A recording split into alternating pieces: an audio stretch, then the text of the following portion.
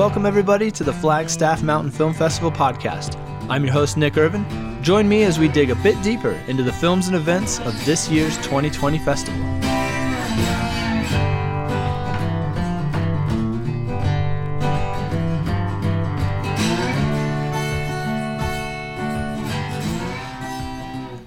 All right, thank you so much for joining us on this episode number 1 of the Flagstaff Mountain Film Fest podcast. Today, we talk to Leah Shore and Tracy Fanara about their film, Extremophiles. Now, I have no doubt that this is one of the most unique films of the festival, and I think you'll agree. If you haven't seen the film yet and want to before we talk about it, you might have a rough time because they actually debuted their short film at our film festival. How awesome is that? Thanks again for joining us, and don't forget to download all the other Flag Mountain Film Fest episodes, and hey, share it with a friend. Now, let's start the show. And myself. I'm going to make all three of us sound amazing. Great. Yeah, good plan. Yes. Cool. So just to start out, thank you guys for sure for coming on and doing this. This has been an amazing response from the filmmakers and the people involved in the films, and I'm really excited to do this. You guys are the first ones. I was just telling Leah about it, that this is the first. We're the guinea pigs. Oh, God.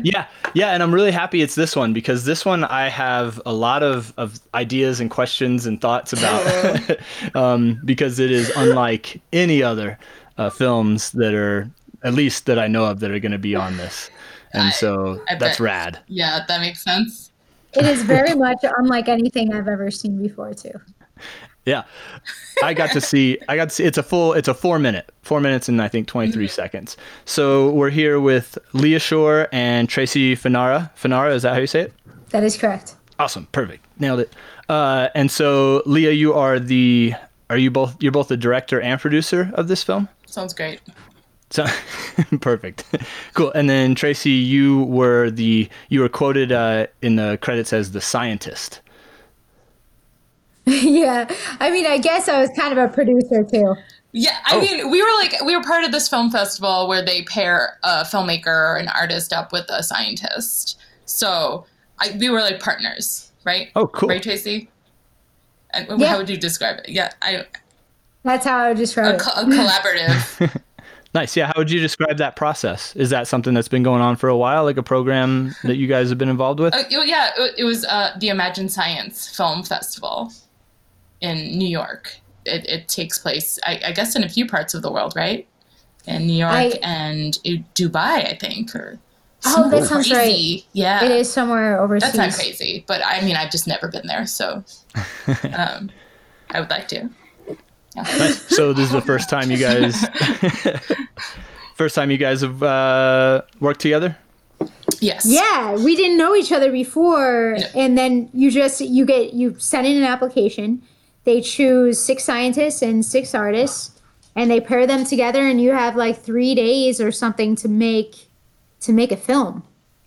Oh. Yeah, they give you a week from they give you like a theme. There's like a theme for the whole festival, and ours was survival, right? Yeah.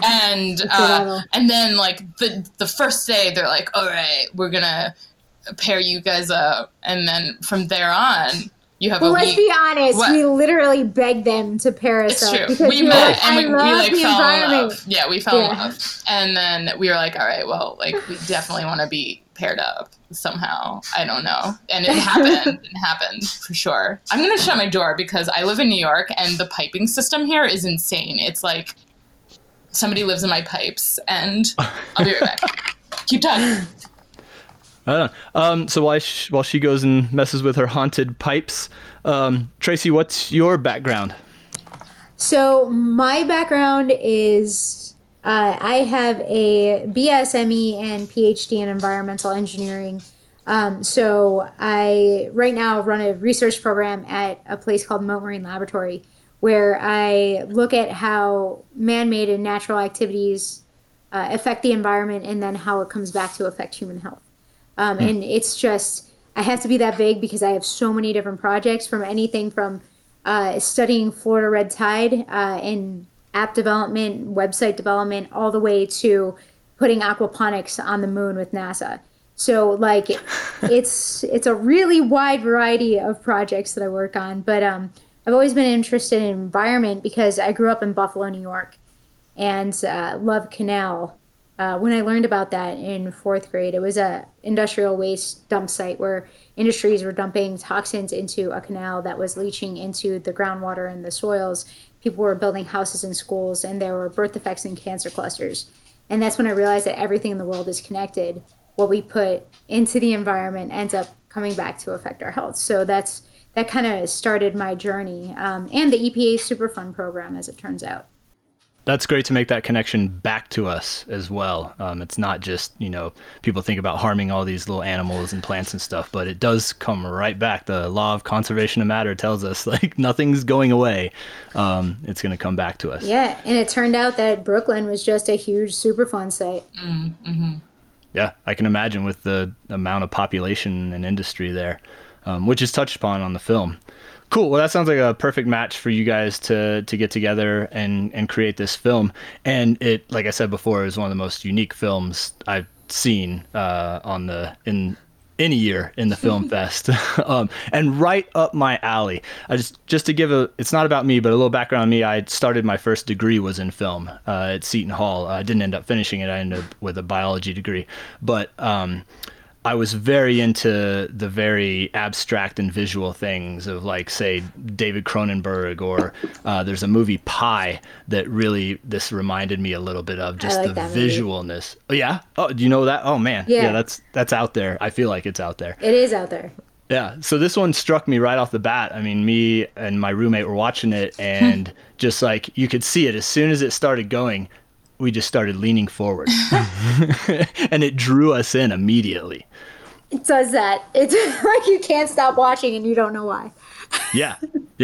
Well, I know why, because it keeps on like popping up with something that starts to disturb you. At least that's what I got out of it. Yeah. And maybe that was the purpose. We can talk about that in a little bit, but and we should definitely touch on the music that Leah chose, because it was just so, like, I feel like the music had so much power behind it. Absolutely. Magnetism. Yeah.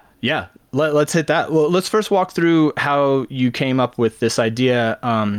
And it could have been Leah's idea, it could have been Tracy's idea, it could have been a collaboration of both. But kind of walk me through that, that time frame of coming up with an idea to put this type of a film together. Oh, well, I mean, I met Tracy, and I learned what she was up to, basically saving the world, still is. And I had just read a New York Times article about how we had, I guess then they were like, we have till 2040 to save the world, or else it's going to end. But now I think it's like we have 20 years. I don't know. That's literally what she said to me the first time I met her. Oh, God. And I was freaking out, and I was like, I don't know, Tracy. What are we going to do? And it kind of stemmed from there with this film. And also, unrelated, I guess, I was like, I also really kind of want to make a dance film, or like, I want to somehow incorporate dance in something. And it evolved from there, an environmentally, I don't know, interpretive documentary, environmental horror dance movie. And we investigated Brooklyn, right, Tracy? Oh, yeah, I learned so much. Yeah, we learned a lot about Brooklyn and how horribly polluted it is, and how many Superfund sites there are. And we documented that. And this is our film, and I hope that made sense. It did. I mean, your description of it was just like the film, kind of. Just very, very visual. Those descriptors that you just said, I wish I could repeat them right now, but a dance, interpretive, informative, horror. Yeah.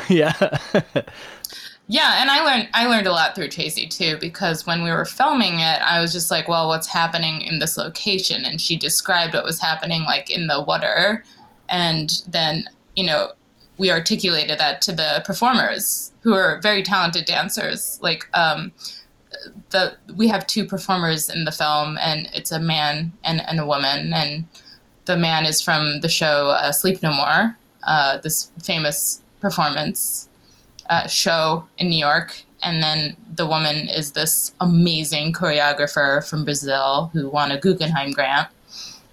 So very talented people. And and so nice too. Yeah, super nice. And everyone was gung-ho. We had a really talented crew. Our cinematographer is this award-winning photographer. She's worked on so many films, Hairwolf that won at Sundance.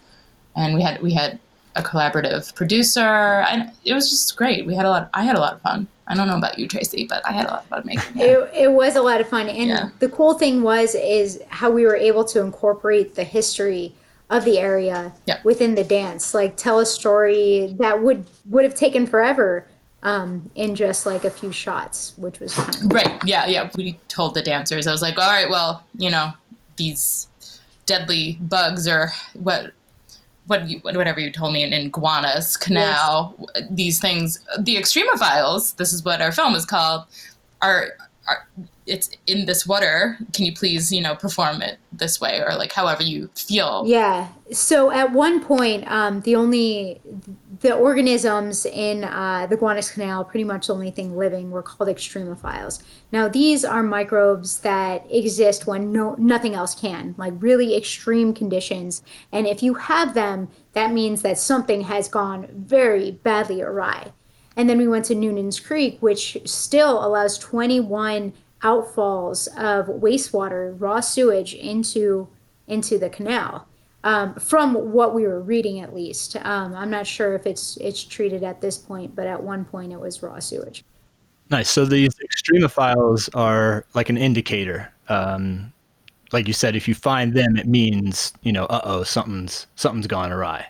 Yes. Yeah, it's like it's exactly right, a water quality indicator. When you told the actors, Roseanne and Brian, I think their names are, you just kind of let them go with it, or did you have, because there's a couple scenes that are very choreographed, like you said. Yeah, I mean, it depended on which scene. Like, I mean, personally, I had certain shots where I was like, I want you to do this, please. But I mean, I'm not a dancer, and neither is Tracy. I was like, can you please be water, or like, can you be an extremophile? No, they would have to do something, and I'd be like, yes, that's great. Or could you please redo, like directing. Yeah, what you do. Yeah. If people were getting sick from either cancer or intestinal issues or migraines, brain tumors, anything like that, they were kind of trying to act it out. So we would tell them, when they were being people, we would tell them what the ailments were. Cool. I want to talk about that too, because it did seem like sometimes they were one subject and sometimes they were another. I almost kind of want to leave it up to the people to kind of like form their own thoughts on what they were. But when they first appeared, I thought they were business people. Like they were industry or they were corporate when they were sitting there sipping their coffee. Okay. All right. That was good. That was part of the history. Yeah. Yeah. And then dumping the coffee, or, the symbolism of the coffee into the river or the canal. And then you're hit with them becoming, I guess, the extremophiles themselves in those situations. And like, well, I'll let you explain the kind of darker scene. The darker scene. Like I like that. Yeah. Okay. Yeah. I like that too, because it basically, that's kind of what I concluded with, that we have become extremophiles. We're the ones that surviving this terrible, these terrible environmental devastating events that we are actually creating for ourselves. But that was just my take on it as we were filming. I mean, I think you can interpret it a bunch of ways, to be honest. So everyone should see it. The end. Or, how everyone's destroying themselves, or even like, entropy. Nice. Yeah. I love things that you can interpret, however you want at the end, and it doesn't leave it, and it leaves it open. I mean, some of my favorite films in the past have been the ones that just kind of end and you're like, wait, what? You have to think about it later. I mean, having this conversation after a 4-minute film, we're going to have a conversation, who knows how long this is, that's expanded quadruple, maybe 5 times as long. Yeah, I think that's what like classifies it as an experimental documentary, which not a lot of people make those. Yeah. Yeah. So is that one of your specialties? It seems like. I don't. No. No. I guess so now. Yeah. Yeah. It is now. It's one of your expertise. Yep. So while you guys were filming, was there any reactions you remember of passerbys? Because this is definitely, like you said, experimental film is definitely different. Were there any moments where that popped into your head where passerbys, I don't know, said something or reacted in certain ways? Yeah, you'll see a shot in the film where somebody reacts to it. We kept it in. It's Is funny. that the what? And this is for people after they've watched it to dig deeper. So, and there's going to be a spoiler alert on there. But are you talking about the guy walking across the bridge? Yeah. Yes, that was great. Everything just kind of stopped, and he just walked across and left. I love that. And the dancer's ability to hold that pose was really cool too. I think that was awesome. The moment when we had them put that stuff in their mouth. Oh. And that was actually really funny in person. Yeah, like, it was really funny. That was really entertaining in person. Yeah. And they held it in there, and so you didn't expect that at all. I didn't see anything like that coming because they turn and then they let it out. Wait, whoa. which part, Tracy? There are multiple parts. Oh, okay. Oh, okay. What? The like, the it's mouth like a holder dental spacer. Yeah. That dentists use in surgeries that we bought on Amazon. It was genius. And then you had to see the set that was created in Leah's apartment. Like that was incredible. Yeah. How did was that in like a closet or something or a pantry? No, we made it in my bathroom, in my living room. Oh, Uh-oh. is that my place? Sorry, no, it's my place. Oh, okay. Sorry, is that any better? Can you still hear it? The extremophiles are coming. Okay, I'm gonna have to mute my. Are you safe? Yeah, my sister's just burning something. Oh. Okay, I think we're okay. She's laughing. I hear her laughing in there. I'm sorry. So I think one of the big things I came out of watching the film was that I had more of a feeling. Oops, as I punched the microphone here, I had more of a feeling that I ended up with than like a very detailed. It could have been a 45-minute documentary with all this stuff about the pollution in Brooklyn, but I think it was really important and really cool that I more walked away with a feeling. And was that always the thought? I guess I didn't know you guys only had a limited amount of time to create this. Yeah. So that kind of makes sense. That's kind of the amazing thing about it. That's insane. That's crazy. So you did it in a week or less. Mm-hmm. Mm-hmm. Man, so to convey that feeling was kind of the thought right off the bat instead of, just throwing a ton of information at someone to create that feeling. You're exactly right. And like it was exact opposite from what I do. Like in all my videos and like the shows that I do, I'm always throwing facts. So this was really cool, like to work with an artist that had such a different view, angle, and vision.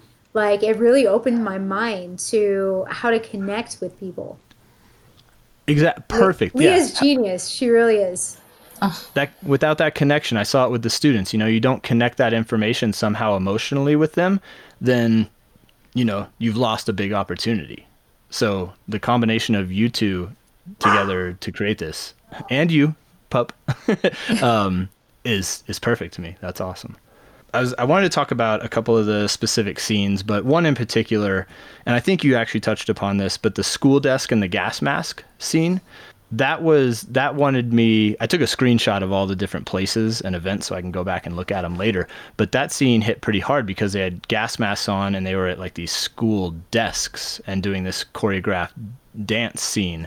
Can you explain to us just quickly what that connection was?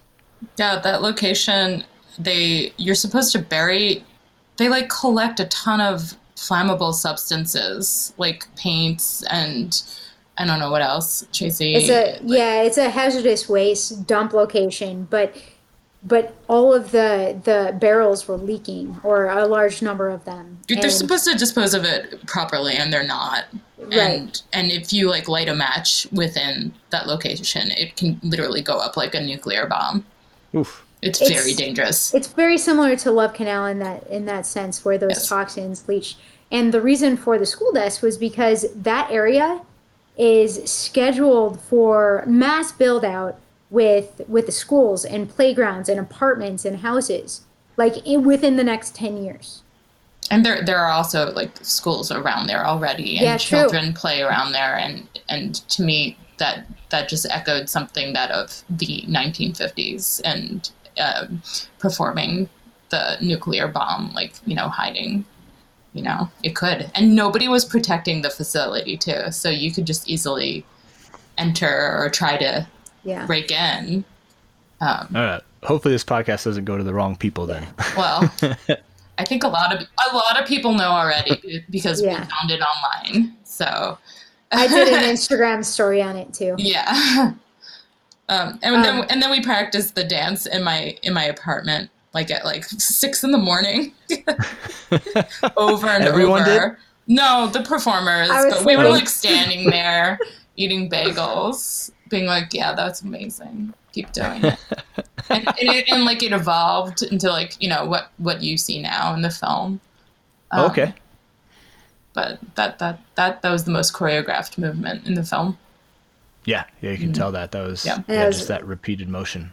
And 100% Leah's vision.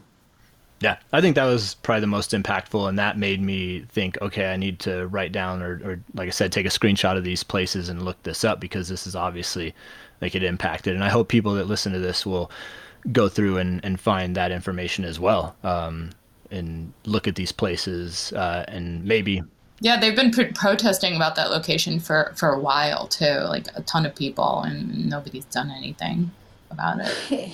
Yeah. But it is finally on that Superfund list. There's a really long list of Superfund sites. Between 1880 and 1950, the amount of industry in the Industrial Revolution and everything that came from that and all of the contaminants into the environment were just, I mean, it was unprecedented, of course, but it's also never been worse as far as the hazardous waste and the lack of regulations. Now we have a huge population and all of these other contaminants, and we're still harming the environment. But 1880 to 1950 with the industrial waste was a pretty severe time, and Brooklyn was booming.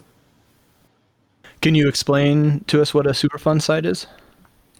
Oh, sure. So Love Canal, like I was saying earlier, was the event that initiated the Superfund program. So what that is the U.S. Environmental Protection Agency that was developed at that time as well, makes a list of sites to be cleaned up and remediated for rehabilitation, basically.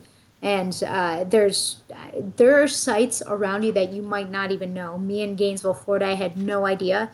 About 2 miles away, there's a Superfund site that people had been protesting. I never heard about it at the university, but they're all over the place. And it's a very long list. It takes a long time to get that cleanup, and it takes funding too. Most of the time, they try to get the responsible parties to pay. But if they can't, I believe that government funds are used at least partly. Yeah. So these sites, a lot of them might not be even labeled. Like you said, you had no idea, and it was right down the road. Right. None of them were labeled. I mean, we went to Smorgasburg, right? And there's no sign that says this is a Superfund site. It's a huge food fair that thousands of people attend, and it's incredibly toxic. The ground is toxic. Yeah. Wow. And they're having food vendors and all that, right? Yeah, so basically it was during the gas and light industry. They changed the way that they were making lights since then, and they're thinking about going back.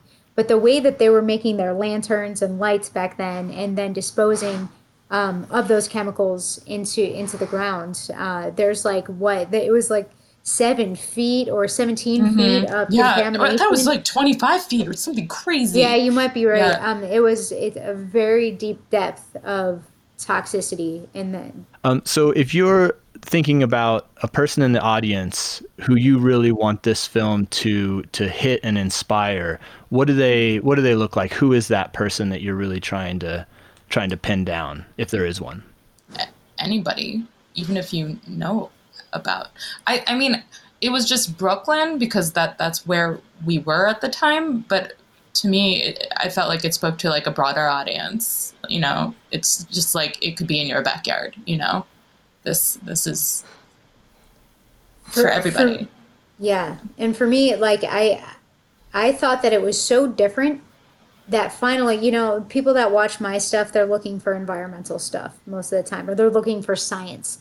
And this film, it didn't throw science in people's faces. You wanted to know what it was about, and you started to pick those things up as the film goes on. So this film, I think, as strange as it is, it has the ability to reach those people that aren't looking for science and might be educated accidentally, like Mythbusters fans. Accidental education. I like that. Nice. And then, so one other thing I wanted to talk about, if you guys wanted to maybe discuss in your different, you're in the same industries with film and production and stuff, but what are some of the big steps that you see in the future for women in science or women in filmmaking? I think that's something that I know we hit in the Film Fest here. We have a whole session on women and women's films and issues. So do you guys have an idea of what some of the next big steps are for that? More inclusion without having to say this is a woman's film thing. For me, it's this whole women in science and women in STEM thing has been, I've seen so many different sides of it. I was an engineer, I was in project engineering, where I was the only female at times. I was on a panel of all men, and I actually thought it was a benefit. I mean, I wasn't invited to the baseball games or anything like that, which kind of makes you feel bad and like left out. But you learn how to present yourself in those situations to be taken seriously and to be at the level of everybody else. Now, at Mote Marine Laboratory, it was founded by a woman. The majority of our scientists are female. And I think it has something to do with the marine biology, marine science field in general. There's a lot of little girls that see a dolphin and just fall in love. So I think that kind of thing has something to do with it. But it's pretty amazing to see the surge of women in STEM, especially on social media.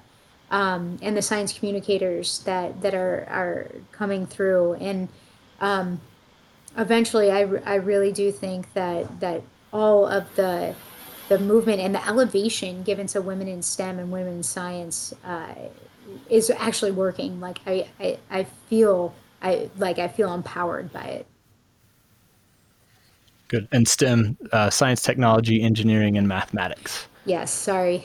Yeah. No. Oh, that's great. And so pushing through that, and then Leah, you said you'd like to see it not like inclusion without having to say. Yeah, like just do it. I don't know. People keep saying that there's a movement. I haven't seen it yet. Right. I totally see that too. Yeah. Or like, oh, we're doing a panel. It's a women's panel. Well, that's still secluded. Just put women in a panel with everybody. Just inclusion. Right? Yeah. Yeah, I hear that. And hire women directors. Oh, okay. There you go. Right, which is actually rare, isn't it? Yeah. Female directors. Mm-hmm. That's all I have to say for now. Cool. Good deal. Right on. Yeah, so I think this is going to, like I said, I think we're going to see people in their seats as soon as this start to lean forward and open their eyes a little bit more and really leave them talking. I think whatever other films are there, when people are walking back to their car after watching that session, they're probably going to be talking about this film. And I think so too. I love that. And the deeper connection of the science with the art is something that I was very, very excited that you guys got back to me, because I wanted to present that to people, and I wanted to dig a little bit deeper into that, and we did, and I thank you guys for that. Is there anything else you guys want to plug while you're here? I'm very thankful to have met Tracy and to have made the film, because it definitely influenced me as a filmmaker and artist, and I hope to incorporate that more in my future films and art. And yeah, same thing with me. She was such an inspiration to me to just like, it's okay to like just be different, you know, unique, and own it. And that's what Extremophiles is, and that's what Leah's all about too. She's just so original. Like I can't really put. She's gonna do something amazing with film. Like you just watch. And for me, if anybody wants to see science and environment, follow Inspector Planet, YouTube, Instagram mostly, Facebook, and Twitter. Yes. Awesome. Well, thank you guys again. This is great, and I can't wait to see what's next for both of you guys. And if a collaboration ever comes up again, definitely contact me, because I wanna check it out. We need to do a follow-up film, Extremophiles 2. Part 2. Before the extreme. Yes. A prequel. Yeah. Oh, there you go. That's gonna be pre. That actually might be cool. Yeah. Pre-extreme. Yeah. All right, Actually, I really like that now. Like, I could totally see us going into some rainforest and like having that be our setting, and then just like I love showing. Yeah. We can talk. Okay. cool. I'll let you guys create your next big thing.